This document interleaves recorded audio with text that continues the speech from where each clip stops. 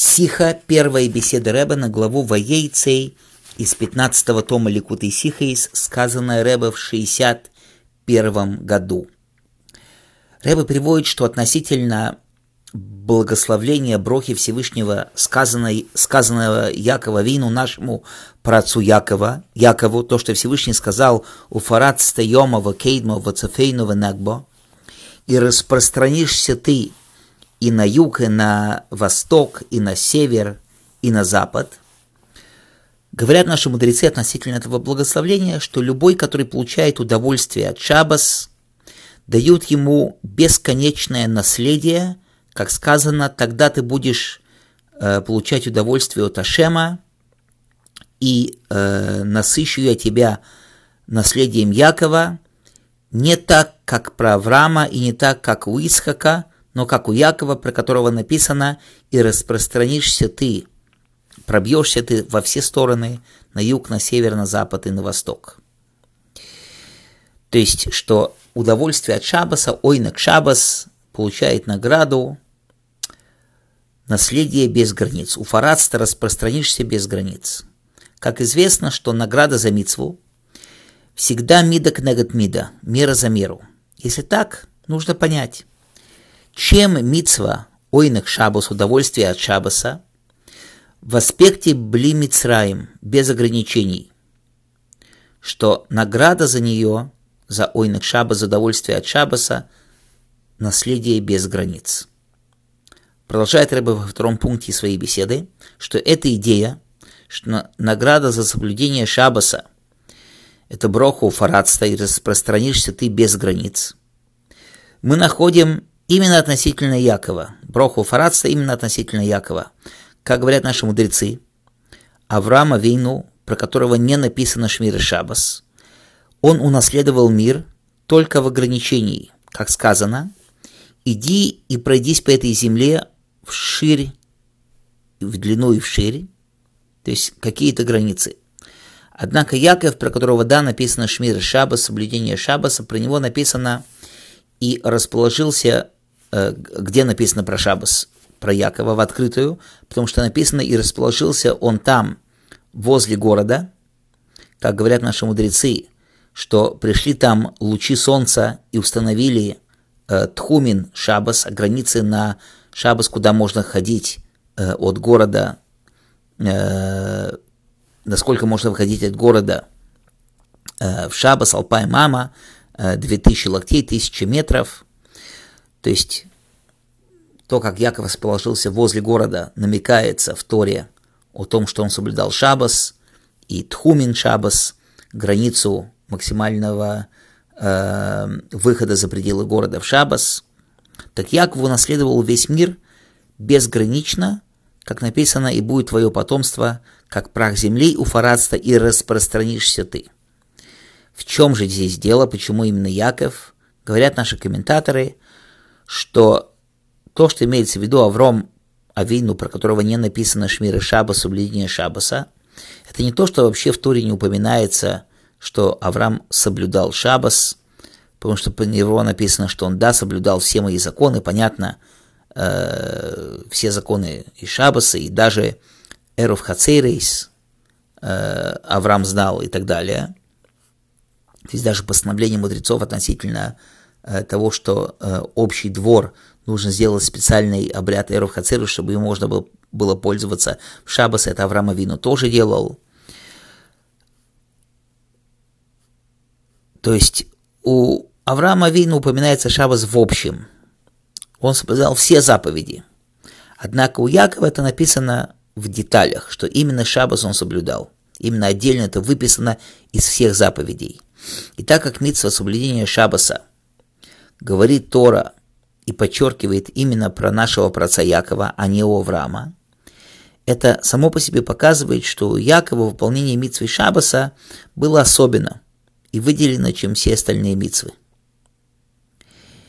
И из-за этого особенного уровня соблюдения Шаббаса у Якова он удостоился брохи у фарадста, и распространишься ты на все стороны. Также нужно сказать, что поэтому из всех деталей мицвы Шаббаса, которую Яков Авину выполнял, упоминает Тора в открытую именно тхумин, именно границы, куда можно выходить за пределы города. Понятно, что броху уфаратста распространишься имеет отношение к вообще соблюдению Шаббаса в общем, но особенно она имеет отношение именно к идее границ тхумин, границ города, куда можно выходить за пределы города в Шаббас. Другими словами, особенное преимущество выполнения мицвы Шаббаса, через которое Яков удостоился брохи уфаратста, особенность выполнения мицвы была не просто во всем Шаббасе, но именно в идее тхумин, границ города. Если так, нужно понять, в чем заключается особенное преимущество выполнения Шаббаса именно у Якова относительно выполнения Шаббаса Авраама, что из-за этого именно у Якова упоминается Шаббас в открытую, и он удостаивается брохи уфаратста. И второй вопрос, почему это выражается больше всего именно в идее тхумин, границ города. Ребе продолжает в 3 пункте своей беседы, что мы это поймем в преддверии того, что Митл Ребе, Бала Геула, у которого освобождение Ют Кислев, 10-го Кислева, великий праздник освобождения 10-го Кислева, объясняет в своем маймере «Ато Эхот», «Ты один», разницу между мицвой Шаббаса и другими мицвами. Все остальные мицвы, так как их выполнение через работу, через делание, через то, что ты что-то делаешь, то есть разница, то, как ты выполняешь мицву, как это цадиким делают, большие цадиким, так это делают люди простые, великие цадиким, у них одевание тфилина возле сердца и возле головы, например. Так там по-настоящему лев, сердце и моях, голова, мозг, интеллект, они в более возвышенном состоянии, чем у простого человека. И то же самое у других мицвей. В остальных заповедях, конечно, есть разница в интеллекте и в эмоциях у человека, выполняющего заповеди. С другой стороны, мицва соблюдения Шаббаса, идея которой это минуха, спокойствие и прекращение действия, в этой мицве нет разницы между евреями, между одним и другим, так как, несмотря на то, что прекращение работы у людей простых, они просто прекращают работу, те виды работ, которые были в мишкане, те работы, которые являются работой по разбиранию искр святости в будничные дни. Но разница состоит только в тех вещах, от которых мы отдыхаем, которые мы прекратили делать. Но по сути прекращение работы в этом все одинаковы. Все прекратили работу, у всех минуха, у всех спокойствие. И через то, что он выполняет в абсолютной цельности Шаббас, спокойствие Шаббаса, потому что в его глазах как будто бы вся работа сделана, и он имеет эйнек Шаббас, удовольствие от Шаббаса, и он совершенно не думает ни о каких своих делах, ни о бизнесе, ни о чем, так нету более большого ойнага удовольствия от Шаббаса, чем это. И продолжает Ребе в 4 пункте своей беседы, что причина, почему все одинаковы относительно мицвы Шаббаса, Митл Ребе объясняет, потому что главная идея мицвы Шаббаса – это минуха санефеш, спокойствие души в сути, в аспекте ехиды, сути души, которая выше любого раскрытия в интеллекте и в сердце. То есть, что мицва Шаббаса связана с сутью души, с аспектом ехиды души. И поэтому в этом нет разницы между одним евреем и другим. Потому что вся разница, она только на уровне интеллекта, на уровне раскрытых уровней души, но на уровне сути души, на уровне ехиды души все евреи одинаковые. Это тот уровень души, где все евреи абсолютно одинаковые. От великого из великих до простого из простых. И если так, поэтому Митл Ребе, второй Ребе объясняет в своем маймере, это то, что мы говорим в молитве Минхас Шаббас, Минхи Шаббаса, Потому что вот тебя, менуха, спокойствие евреев в шаббас, и в этом своем спокойствии в шаббас они освящают имя Твое. Что менуха с шаббас, спокойствие души, спокойствие шаббас, оно митху, оно от Тебя по-настоящему, из сути Всевышнего, от Творца самого. И в этом спокойствии, в этой минухе шаббаса у евреев раскрывается суть их души, ехида. То есть они делают кидуш Ашем, освящают Твое имя через их мнухас шаббас, через их спокойствие в субботу. Что идея мессирус нафеш, на кидуш Ашем, абсолютная самоотдача на освящение имени Всевышнего. Это та вещь, в которой все евреи абсолютно одинаковы. Потому что сила на мессирус нафеш, на самопожертвование, приходит именно с ехиды, с сути души.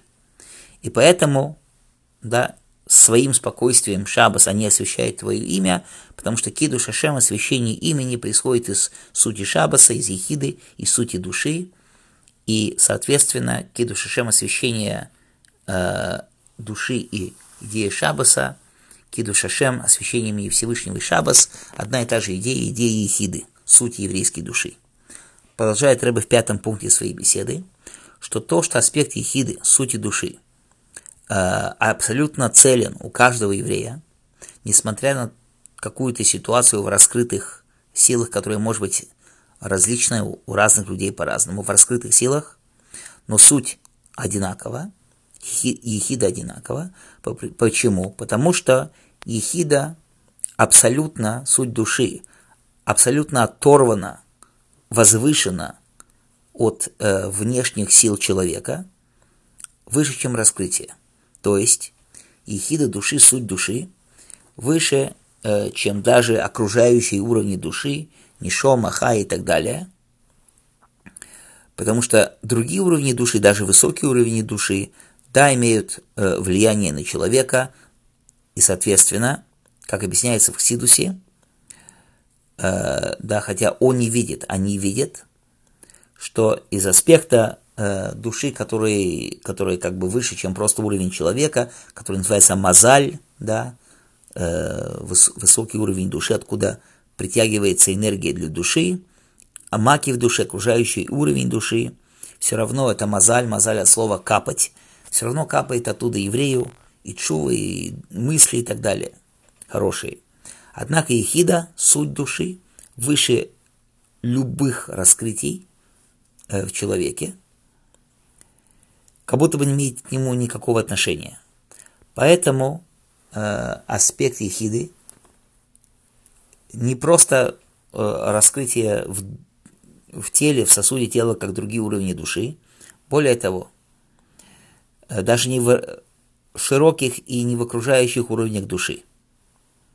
Не то, как одеяние наподобие дома, которые, да, окружают душу, как дом, который открывает человека, потому что тогда это какое-то имеет отношение к человеку.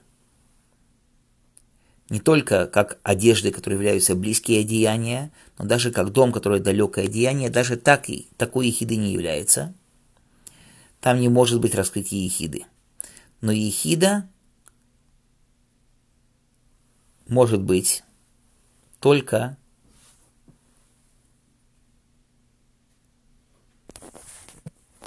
в сути души. Только при мессирус нафеш, да, когда еврей идет на мессирус нафеш, на абсолютную самоотдачу, за кидуш Ашем, за освящение имени Всевышнего, вот там раскрывается ехида. Это выше, чем, это именно выход души из тела. И это причина, почему закон 4 амот в день субботний, да, что человек не может носить по общественному владению больше, чем 4 ама. Как написано, пусть человек в день субботний сидит каждый в своем месте и не входит человек из своего места. Потому что шаббас – раскрытие ехиды. Что раскрытие ехиды именно в сути самого человека. Поэтому есть идея шаббаса, что не выходит за пределы своих 4 амот, за пределы своих 2 квадратных метров, то есть за пределы раскрытия своей ехиды. Если так, продолжает Ребе в 6 пункте своей беседы, понятно, отношение брохи уфарадства, распространишься ты без границ именно с мицвой Шаббаса, что уфарадство – это наследие без границ, что по-настоящему это раскрытие только ехиды, только сути еврейской души без границ. Это единственный уровень, который не имеет границ. И в этом идея соблюдения Шаббаса нашего праотца Якова и его преимущество в его соблюдении над соблюдением праотца Авраама. Авраам Авину, Тойра, конечно же, у него включало соблюдение Шаббаса. Он соблюдал всю Тору и весь Шаббас. Но в нем не было отличия Шаббаса от других мицвот. Он делал Шаббас так же, как все остальные мицвы. Именно Яков, который, как известно, является третьим из праотцов и серединная линия, уровень Тиферес, который достигает самой сути Кесара, короны, который был в абсолютном битуле. Яков был в абсолютной самонулификации перед Творцом. И поэтому написано «Вегойо зарахо каафара ораз», и будет твое потомство каафар, как прах земной, то есть идея полной самонулификации перед Всевышним, полного битуля. Вот у Якова в открытую светил аспект ехиды, сути души.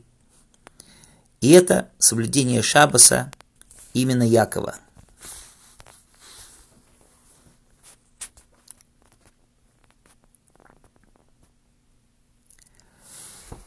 И заканчивает Ребе в 7 пункте своей беседы, что если так, становится понятным, почему общая идея соблюдения Шаббаса выражается именно у Якова, да, что у него раскрывается суть души именно в мицве тхумин, границ выхода за пределы города в Шаббас. Идея тхум, граница города в Шаббас, это человек вышел за пределы города на алпаим ама, но дальше он может проходить только арбаамот. Он не может выходить, если он уже вышел больше, чем 2000 ама. Идея, что он стоит только на своем месте, он больше не может покидать свои 4 квадратных локтя, свои арбаамот, свои 2 метра вокруг. Потому что идея тхума, как раз его место, он не может его покидать. Это то, что написано, что пусть человек не выходит из своего места, что и это как раз идея ехиды. То есть именно в мицве тхумин выражается, что в Шаббас у человека раскрывается ехида, и это то, где он находится в своей ехиде. Другими словами, точно так же, как есть присутствие аспекта ехиды в 4 квадратных локтях человека, то же самое общее раскрытие ехиды именно вот в месте, где находится человек в Шаббас. И поэтому, хотя идея ехиды выражается в общем во всей идее мицвы Шаббаса, но специально она имеет отношение именно к аспекту тхумин, к аспекту границ Шаббаса, что это полное раскрытие ехиды. Ну и дай Бог, через наше абсолютное, с большим удовольствием, ойнагом соблюдение Шаббаса, мы же удостоимся прихода Машиаха, когда написано, что будет уже полное раскрытие ехиды постоянно, и как будто бы Шаббас весь день и постоянно, дай Бог, с моментальным приходом Машиаха. До будущих встреч, дорогие друзья.